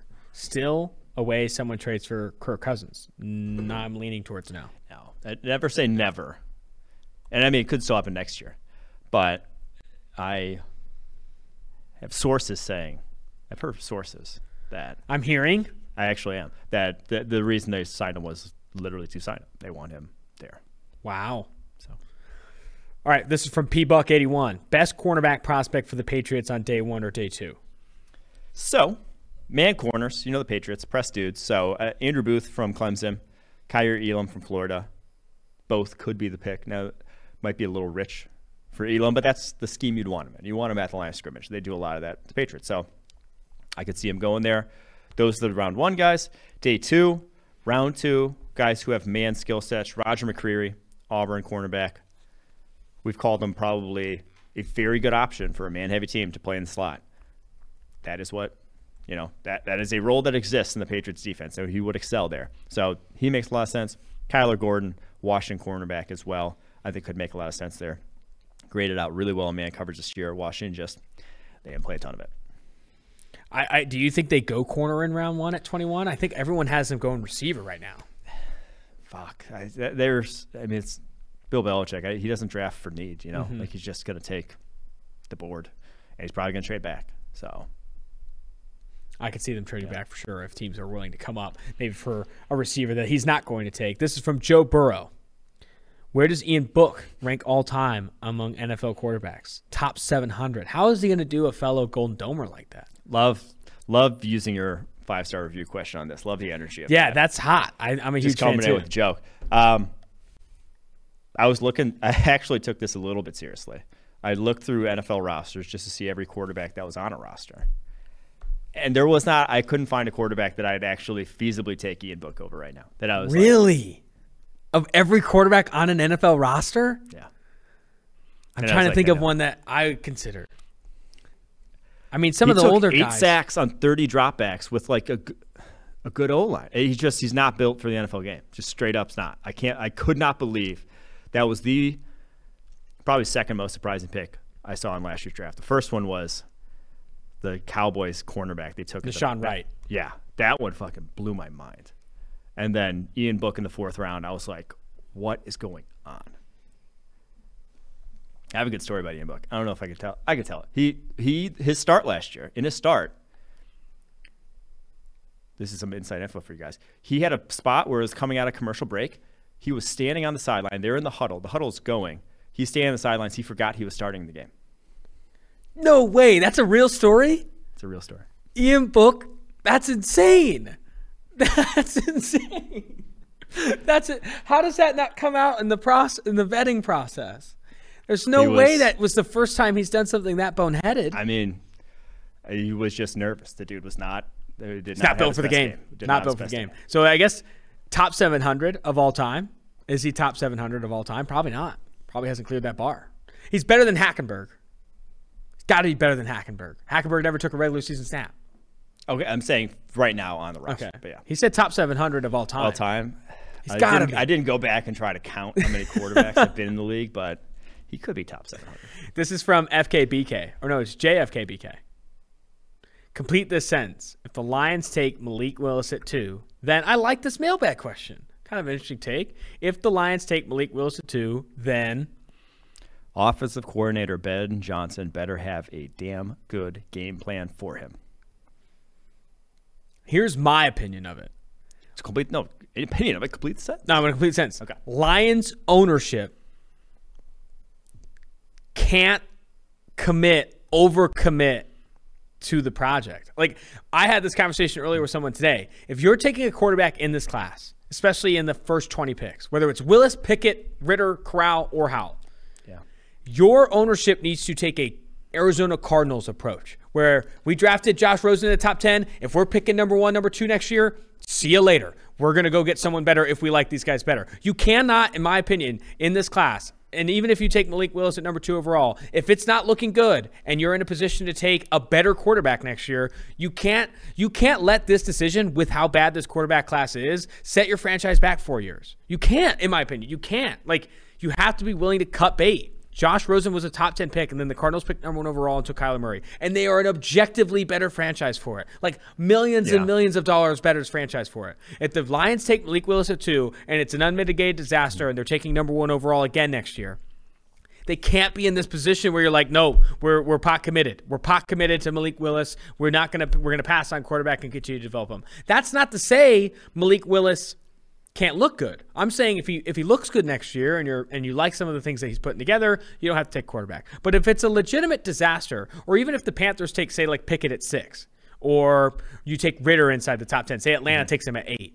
If it's not working and you're in a position again to take a quarterback, say it's Stroud or Will Levis of Kentucky, Bryce Young of Alabama, I think your ownership has to say, hey, Will Levis in there secretly through Levis in there. But if you're in a position and you see a better quarterback prospect, I think ownership has to be okay with not letting that not a bad decision, but a decision that's not working out negatively impact him for 3 or 4 years, or else you're going to be in the situation the Giants are in. The Giants are in a situation where they're trying to develop a quarterback that they drafted at 6th overall. They drafted 6th overall. That they traded back with the Bears so they could take Justin Fields. They passed on Justin Fields to continue to try and develop Daniel Jones. Giants had bigger mismanagement going on than just that. I do think if you take so say the Lions do get the number 1 overall pick next year, and My only problem with what you're saying is that I don't think any of these quarterbacks can be good as rookies. Like these are projects, all of them. So you draft a guy too, and you expect Malik Willis to look great year one. It's not going to happen. Like none of these quarterbacks is going to happen, I don't think. So that's my only thing with that. If you get the number 1 overall pick next year, yes, I've always said if you think higher of the quarterback prospect that you're getting in next year's class, you're at number 1, and Bryce Young's sitting there. And Bryce Young, the Alabama quarterback, he lights it up again next year, even without losing all his wide receivers, and looks fantastic. Yeah, sure, make that call. But I do think that if you are drafting Malik Willis, it's going to have to come with, if you're sitting at 4 or 5, you're not going to go up and make a trade and mortgage future to go then get Bryce Young. I agree with that. Like, you're not going to be actively marketing. You really have to then focus on building this roster via the draft, because the Giants' mismanagement was they focused on building their roster via free agency. They were like, we have Daniel Jones. Let's go overpay every single free agent we possibly can and make some bad financial decisions. I think the ultimate take is trade up for guys instead of, playing smart and just building out this roster with young talent. That's what I would do if I draft Malik Willis too, is continue to build with young talent. The problem is, going back to what I said about Ben Johnson, though, they're a new offensive coordinator. His history has not been with mobile quarterbacks. Most recently with Detroit, and then with Miami before that, Ryan Tannehill, they were never utilizing the quarterback in the running game the way you're going to have to do with Malik Willis. So you better have a good plan for the offense, and what you're running with Jared Goff is not going to look like the offense is going to be running with Malik Willis. So that's my thought on what they better do. I think I framed this before you took over, the ultimate take, and I hate that framing. I'm going to reel it in. My opinion is, if you take a quarterback in this class, whether it's Malik Willis, any of the guys, and then you're in a position next year at 1 overall or 2 overall to go take a better quarterback prospect, I don't think that investment should keep you from doing that. Like, even if you're number 2 next year, like say the Falcons take Malik Willis at 8 and they're drafting number 1 or number 2 next year, I don't think it's absurd to say, if Malik Willis doesn't play well, I'm going to go ahead and take a better quarterback prospect if you like Stroud over Willis or if you like Young over Willis. Because Willis will still have value. A ton of value. What was Josh Rosen traded for after that season? A second? Yeah. Again, it's not like you're burning things in half. That's not even an expression. And the good thing about drafting Malik Willis, too, and I push back on you not wanting to use ultimate take. People need to use ultimate in the way it's the ultimate take. The way it's originally, the definition of the word is like final. Yeah. The final take is ultimate. So say ultimate take next time. My ultimate take on your ultimate take is the penultimate take to your ultimate take. Yes, is that everyone has the same opinion on Malik Willis. Everyone thinks he's this home run lottery ticket. I just mixed metaphors there, but everyone thinks he's a lottery ticket. So everyone, if he flashes at all, is going to think his value is higher, is going to sustain value in that regard. He wins one cool game next year. Yes, exactly. Like Daniel Jones did his first season against Tampa Bay Buccaneers in Week 5, where he, to this day, had the most passing yards under pressure of any rookie quarterback in PFF history. So if there's a year where he comes in, makes 2 spot starts for Jared Goff and flashes, everyone's going to buy in to any good games that he has, whereas everyone has the same take on whereas Gardner Minshew. Everyone has the same take on Gardner Minshew, in that he's always going to be limited. Gardner Minshew comes in and wins you games. His trade value is not going to increase at all because everyone thinks he's limited. Whereas Malik Willis, they don't think he's limited. They think his ceiling is boundless. So he looks good at all. Everyone's going to have him and covet him highly. Wait, I'm sorry. I didn't see this tweet from Field Yates today of the Deshaun Watson extension. Did you see how the details are mapped out? His 2022 base salary is $1 million, which we've already highlighted. His signing bonus is $45 million. So it's $1 million and $45. So that's $46 million. Every year after that, his salary is $46 million. 46. So 2022 season, which we're expecting a suspension, his base salary is $1 million, which is the only part of his salary that can be affected by a suspension. And then every year, and then his signing bonus is $45. So he's still making $46 million. That is gross, dude. That is gross. The NFL should wait a year to suspend him. I agree. But they would probably do the same thing again next year. Or something. That's disgusting. The only reason you're not making his 2022 salary more than $1 million is because you know the suspension is going to hit it. That's gross. I mean, it's gross from the Browns' perspective. Yes. You're Deshaun Watson. Obviously, it's not gross. It's not. Deshaun Watson and his agent are freaking jumping up and down off that contract. Even though we talked about that press conference where Deshaun Watson said he didn't even see the contract before he said, which I'm sure his agent did. I'm sure his agent saw that contract because that contract is insane. Yeah. And I think that's ultimately, if I had to bet, I think that structuring was what ultimately put the Browns back in the pole position to land Watson. Because I don't think the Falcons or the Saints were all that off from a money standpoint. I think it had to have been the structuring. I think so, if I had to bet. Because the Falcons, according to reports, were the leader to land him. And then at the last second, the Browns come in with an offer they couldn't refuse. What do you think that offer was? Significantly more money? Maybe. But I honestly think some of it was the structuring. Where like he knew his salary wasn't going to get blasted. I don't know. I think that's where my head's at. It's an absurd thing to see, and the optics of it are disgusting for the Browns. Josh, every nickname is taken.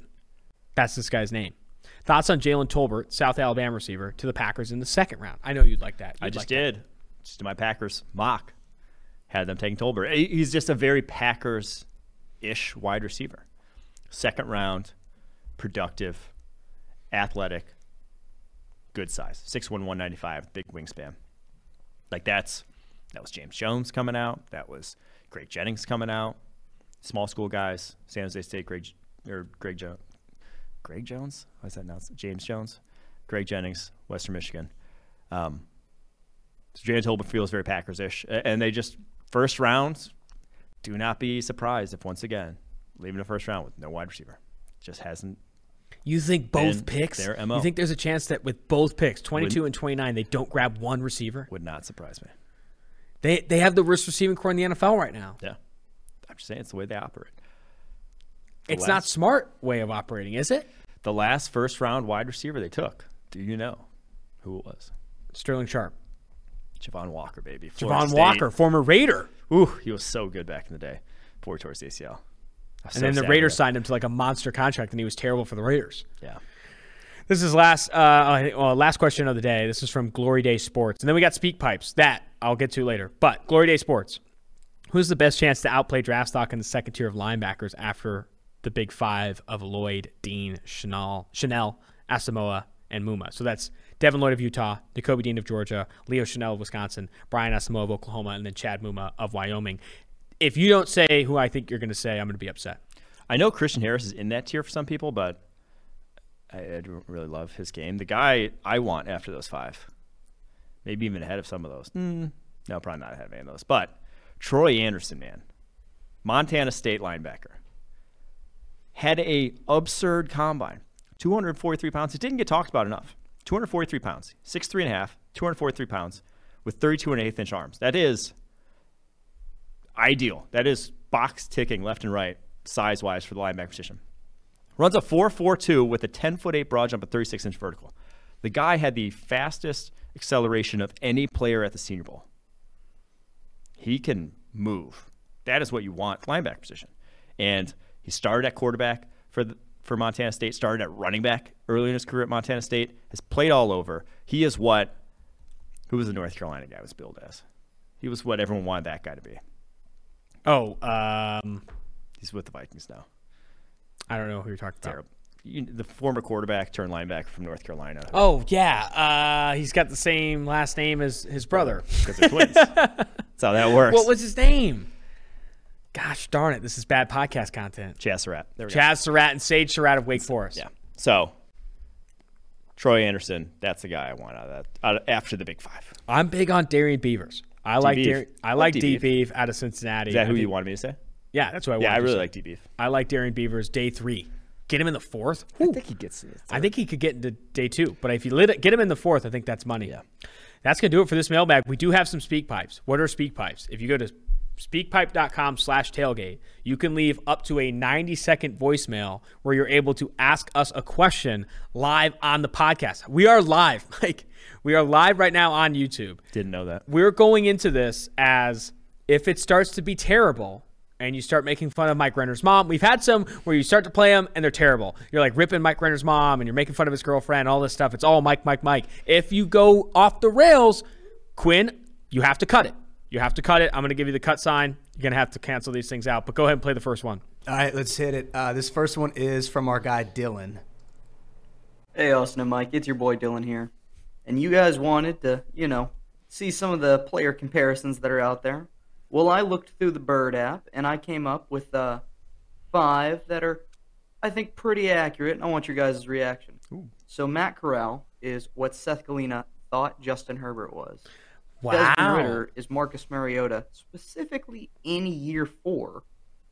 Treylon Burks is a fat Laquan Treadwell. Jordan Davis is probably a small bear. And Nakobe Dean is SEC PJ Dawson. So, yeah, guys, love the show. And what's your reaction to these comps? I like these comps, and I like this opportunity. This is a great speak pipe. Great speak pipe from our boy Dylan, Gator Dill. I think my favorite comp is Jordan Davis to a small bear. Jordan Davis. The funniest comp is Treylon Burks is a fat Laquan Treadwell, because it's not true at all, but I think it's funny. What was the last one, the PJ? Oh, Nakobe Dean's an SEC PJ Dawson. So if you don't know who PJ Dawson is, former TCU linebacker that PFF was super high on, that graded super well, that was never good in the NFL. Also a former Bengal. That was just a monster here in Cincinnati, too. Apparently. Yeah. Oh, was he really? Yeah, we got some stories. Quinn, you want we will not tell the stories. Wait, was Dawson a monster? He was an absolute, yeah. There was, so Dawson was actually a good example of, he probably was, he came in the combine around like 4.9. And he was not a 4.9 guy on tape. But if you come to the combine and run a 4.9, it's probably because you didn't do shit in terms of training and didn't actually prepare to come to the combine and run your 40. So that ended up bearing itself out. The Ja'Kai Polite combine, where it's just, he's not that on tape, but it shows that he didn't put in the work, and that was evident then with the rest of his career. So I kind of like the Matt Corral is what Seth Galina thought Justin Herbert was. That was very good. That one's, I could see that, because Corral's, if you thought Herbert's offense was like gimmicky, even more so Corral, and even more of just like I don't know what's going to look like when he gets to the league sort of guy. So, yeah, I can get bored. The Desmond Ritter one, like the Mariota, I feel bad I didn't comp him to that in the draft guide in the first place. That's on me. I like the Mariota comp a lot, and he said specifically his 4th year. Any reason behind that, I don't really know. That was Mariota. I think it's when he really like pooped the bed, right? Yeah. Year 4. Can't quite remember. All right, we got another. Yeah, we got another speak pipe. We do. We have 3 more actually. This next one is from Catsy's Corner, I believe is how you say it. See what he's got to say. What's up, Austin and Mike? Catsy's Corner here. You guys always mention Elijah Vera-Tucker as that safe player who didn't really get a lot of buzz during the draft process.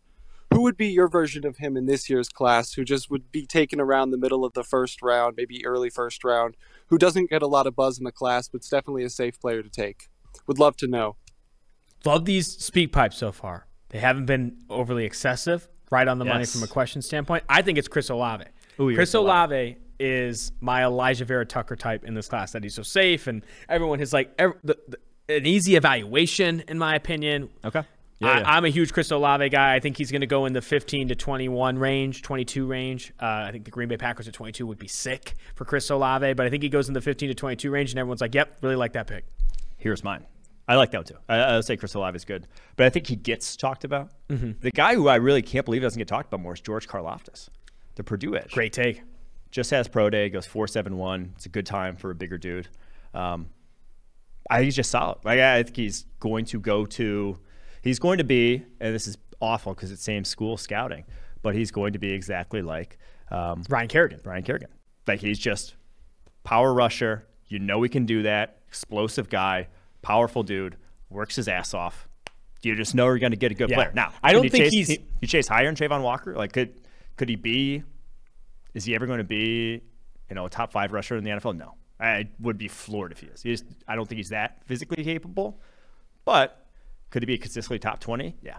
I mean, I said 2 or 3 months ago, I think he's a top 10 player. I think George Karlaftis is that good. And when you look at how good Aiden Hutchinson is, and then you look at how Talented. Well, it's just other people getting hyped. You got Trayvon, you got Ojabo getting hyped. No, I agree. I agree. I think you're right. I think I was trying to get ahead and say I've been on him. Okay. Oh, you're number one. I'm number one. Your mom's not as high as I am on George Karlaftis. Though with Aiden Hutchinson, I think he's the best player in this class. I think he's the number one overall pick for the Jacksonville Jaguars. I don't think George Karlaftis is that far off, right? I still think George Karlaftis is a top 10 player. Still 20 years old too. Yeah. Oh, really? I didn't know he was that young, too. Karlaftis, I think, could be, like you said, I think he's going to be a really productive player in the NFL. Next Speak Pipe. Next one is Ryan Zielinski. Oh, little Zealand. What's up, boys? Big fan of the show. Couple things prior to the question. Mr. Gayle, we need some updates on how the workout's going. I think you had the Venmo mic for that, and I mean, I know the pods are sitting down, so we can't see fully, but I think we need to know if there's any progress there because summer's coming. And then the other thing, I'm curious what TV shows you actually like, because I feel like you always shit on popular ones like Ted Lasso, Succession, etc. And you have a tattoo of The Office, which is like one of the most basic shows of all time. Hey-o. So I'd love to hear some shows you recommend. And then in terms of my question, kind of the biggest thing regarding the draft for the Eagles, I'm curious what wide receiver you think that realistically will be there when they're drafting fits well in regards to both for Hurts' skill set as well as in addition to Smith and what he's able to do. And then lastly, could you see them possibly trading one of those picks away or trading back to possibly, maybe not get more capital next year, but just get more capital because of how depleted of talent this roster is? Appreciate you, boys. That was sick. One, the weight stuff is not going well. However, I'm back on the wagon. Back on the wagon. Hit the gym today. Goal is to be under 180 pounds, maybe under 175 pounds by the draft. That's the goal. I'll give updates on the show weekly. 2, shows I actually like. Ozark, I think, is fantastic. I think Game of Thrones is very good. I really liked Succession. I thought Euphoria was entertaining. I'm a big The Office guy. I like Parks and Rec. In terms of rewatchability, I also like New Girl.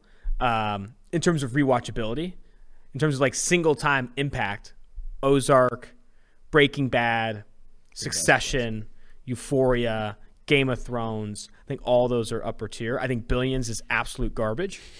I think Ted Lasso is heinous. I also like Law and Order SVU on a rewatchability standpoint. I don't think it's that bad. Now, that's my take on shows. Cool. What about the Eagles trade? I would love if they turned one of those picks into just like a cascading trade down to one, give yourself more picks, or like even flip it into a pick from next year, for next year, because I do think that 3 first-rounders is a lot just from like a sort of team building perspective to like those guys are all going to come up at the same time if you hit on them. So trade down a bunch to try to gain a bunch of picks would be a good route, in my opinion. The wide receiver, I think they could use size in that receiving core, honestly. You drafted back-to-back just smaller wide receivers. And one of the skinniest wide receivers and a shorter wide receiver. So Drake London, Treylon Burks, some size into that receiving core is what I would want. If Drake London's on the board, that's a tough guy to pass up at 15-16. Will he be? No, wait, you think he gets there? That's the thing. I think 3 receivers will be gone, honestly, by the time they're drafting. I think Jameson Williams, Garrett Wilson, Drake London could be gone by the time they're on the board. At that point, I'm not sure I would want any of these guys in the first round. May wait to the second round to address it and get someone like Jalen Tolbert or Alec Pierce, Christian Watson, someone in that range. So, or if you're trading back one of those first rounders, then address it later. So that's my thought on where the Eagles should go. Love that question. I don't think they ultimately do go receiver. The latest mock draft I had for them going all defense. I just think if Drake London falls to 15, I think you do go receiver. But at 15-16 with London off the board, you're going to be investing in more small receivers, more guys that I think aren't complementing building a basketball court.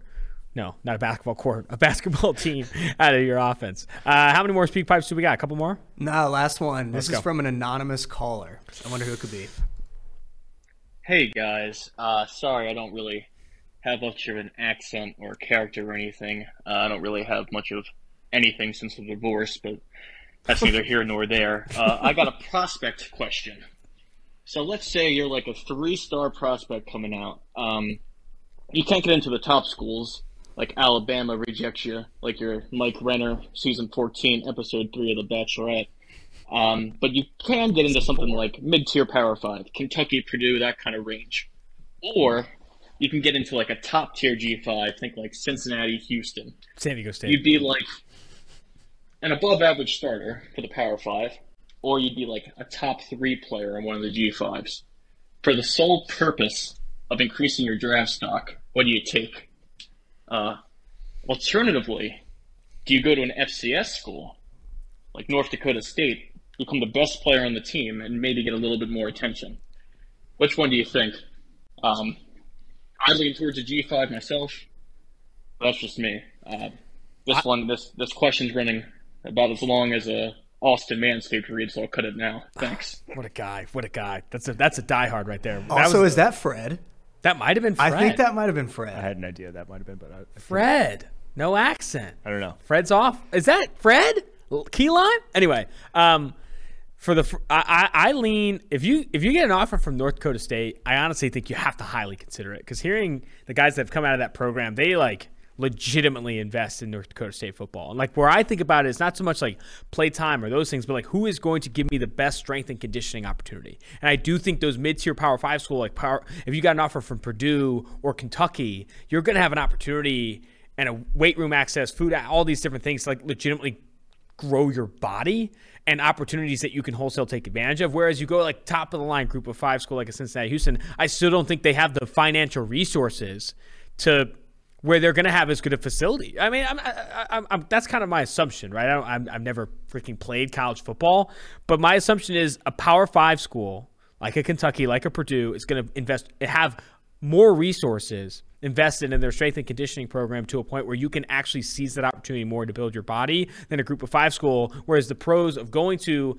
a Houston or a Cincinnati or a San Diego State would be maybe you get more opportunity to play, but maybe not like the same high-end nutrition and strength and conditioning program. I think you take the competition level every day of the week. Mm-hmm.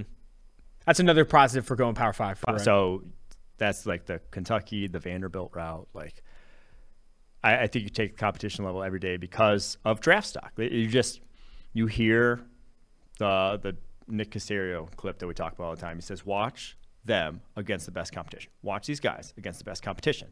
And when you have 8 games a year against the best competition as opposed to 1 or 2 games a year against the best competition and maybe a Senior Bowl or maybe a showcase at the end to really prove yourself, you could put more on tape. Like, if you are an athletic freak at a group of 5 school who's still figuring it out, you go 3rd round. If you're an athletic freak who's still figuring it out at a top-tier school, top-tier conference school, you're going 1st round, a lot of those guys. Like, you don't have to be like Jamin Davis. Jamin Davis went to San Diego State. Is he a 1st rounder? Yes. I don't think so. No, I don't like it's because he's playing in the SEC that he gets to prove it. I do think that you still lean low end Power 5 for the competition level. If that's like your ultimate. I think that's one of the positives for sure when you are considering it. Because like I do think though, if I got an offer from North Dakota State and Kentucky, I'm at least taking a visit. Because from talking to who was it? It's difficult about the player development aspect. You still want to go to a good coaching staff. Mm-hmm. But talking to Dylan Radins though, when he was coming out, the offensive tackle that I think was now going to start for Tennessee. Yeah. He saw North Dakota State football is everything to that school, and they invest a ton in making sure their players are top of the line. Yeah. I would definitely take a visit and view what you're capable. The number one, this is an interesting conversation, but like, say my kid or when my kid is a 5-star, like 6'6", 260-pound defensive end coming out of high school, when we're taking these trips, I think the number one thing you have to prioritize is legitimately coaching staff, strength and conditioning, dietary. Like, what are you actually doing to build my kid into an athlete? Because we talk about the draft every single year, Mike, and the number one thing that matters is how your athleticism, your size, your weight, getting all like height, weight, speed is number one. And if you're going to a school that's not going to maximize that I think that's a failure. You need to go to a school that's actually going to maximize that with how they approach dieting, how they approach strength and conditioning, all that stuff. So I can't wait for my son to be 6'10". How big would my wife have to be for my son to come out 6'6", 260, by the way? That would be an insane pairing. I mean, I think you could if she's like 6 foot. So my mom's 6 foot. Yeah, my mom's 6 foot. My dad's 5'4". I don't know if I've ever told that on the podcast before. It's an interesting dynamic. It's the only reason I'm 5'9" is my mom. Thank the Lord. Thank the literal Lord. I'm so happy about that. I think that's going to do it. Speakpipes, Gator Mail, and the running back rankings. Last thing on the show here, we have it queued up. I had an interview with Florida State head coach Mike Norvell. Let's go ahead and jump to that. And after that, make sure you rate, review, and subscribe to the podcast. We will see you next week. Mike is on PTO. No bonus mailbag this week. We'll leave you with the interview with Mike Norvell, Florida State head coach. Now joining the show is Florida State head coach Mike Norvell, making a second appearance on Tailgate. Coach, we really appreciate the time. I appreciate you guys having me on. Where I want to start, obviously, as we press forward to the 2022 NFL Draft, you have or had coached one of the best players in this draft, Jermaine Johnson, who was an absolute standout at the Senior Bowl, an absolute standout for Florida State this year, a huge addition after transferring from Georgia. Where I really want to start is he's now a projected top 10 pick, right? This is a guy that is going to go into the NFL with high expectations. Talk me through what you saw on tape, your early impressions of Johnson when he was making this decision to transfer from Georgia, and what ultimately drew you to his tape and drew you to obviously getting him to Florida State. Well, I'll start off with this. Any team that gets Jermaine Johnson, I mean, they're getting a first-class player, first-class young man, somebody that's going to make a great impact, in the short term and long term. And when Jermaine went into transfer portal, you got a chance to see a player that had the flash plays. He had production. It made a great impact. Getting to the quarterback, but he was looking for a program where he could come and really have the opportunity to be a play in and play out. To show the consistency, not only against the pass, but also the type of player he could be against the run. And we were looking for a type of young man that would come in and make that type of impact across the board. And who he was on the field, who he was in the locker room, who he was in the community. Really looking for that total package. We've been a very young team. We've had one of the youngest teams in college football the last few years, and we needed that older leadership that could really show the way it needed to be done. And it was really kind of a match made in heaven for us, because he came in and was able to do all of those things. And I was really proud of him. The growth that he had personally, the growth that he had, and the impact that he had within this team, to be able to come in here and graduate, as a Florida State Seminole, but also, you saw the consistency that showed up, on the field. And, he was a great player, was a defensive player of the year in the conference, but to see the level of consistency and the number of snaps that he played in that constant, production, I mean, that was something that, I really think sets him apart from really anybody else that's out there. And, I'm excited about, what he's done to put himself in such a great position.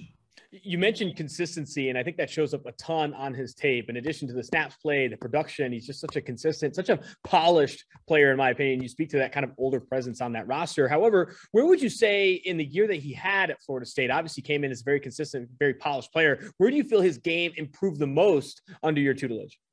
Well, I think that was something that, he, up until that point, he had not had the chance to be a down in and down out type player. He was really used in a lot of situations.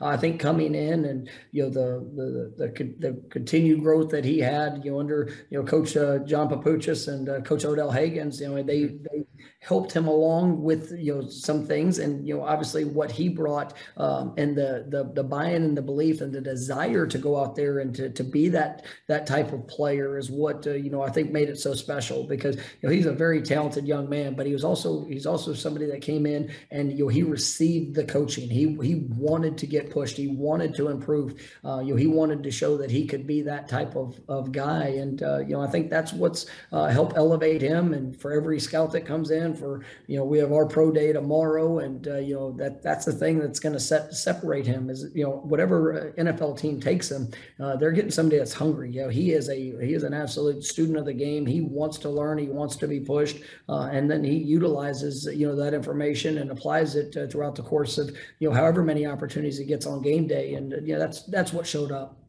Pivoting to this upcoming season, I know you guys are going through spring practices and working up for the 2022 campaign. Johnson now leaving, not only that veteran presence, someone who I'm sure was a cultural leader for you. Who do you feel, or who are some names that are going to replace his pass rush production going into this year? Well, I'll tell you, we're excited about the guys that we had on the roster that are returning.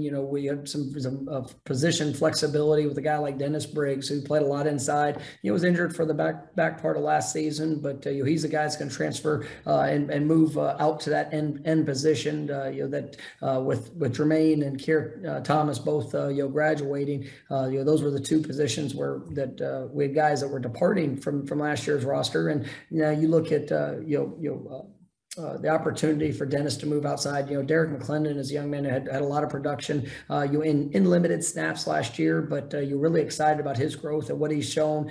We had a transfer come in, Jared Verse, who I think is the sky's the limit to what he's going to be able to do. Very athletic, productive player. We have Leonard Warner, who was out last year due to injury. He was coming back, for his next year, his last year in college, and I think he's a guy that can really come along. And then we have some freshman defensive ends like Patrick Payton, that I think has a chance. Byron Turner, that those guys. I'm excited to see what they're able to do, here in this next year.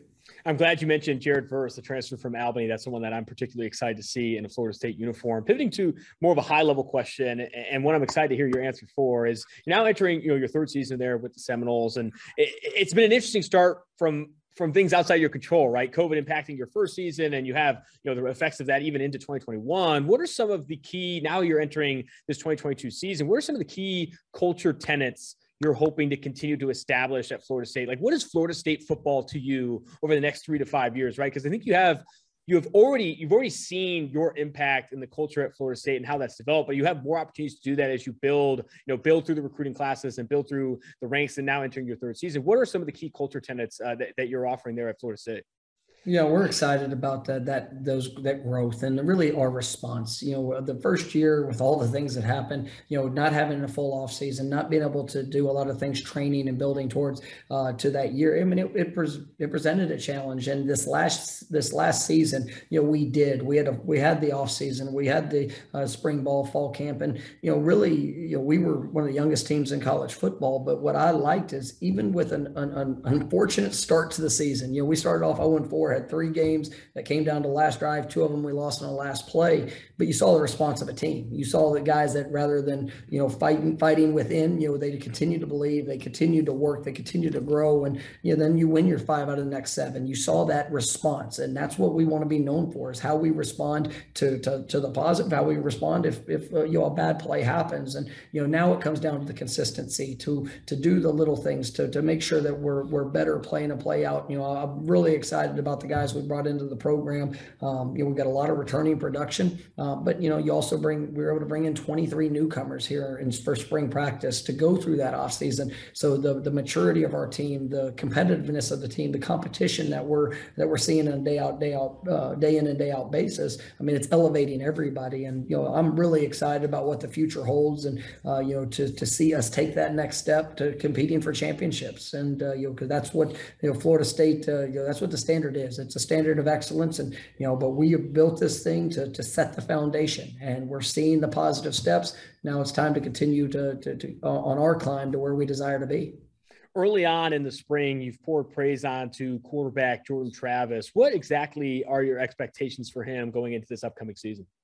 It's like continued growth. I think, when you look back over the course of his career, when he's starting games, when he's available, I mean, he's going to put you in a position to be successful. And, he's a very talented young man, but now you're seeing his confidence really starting to emerge. And that's what, just that overall consistency and allowing him to go out there and to play free and to play confident, because I think he definitely has a special skill set.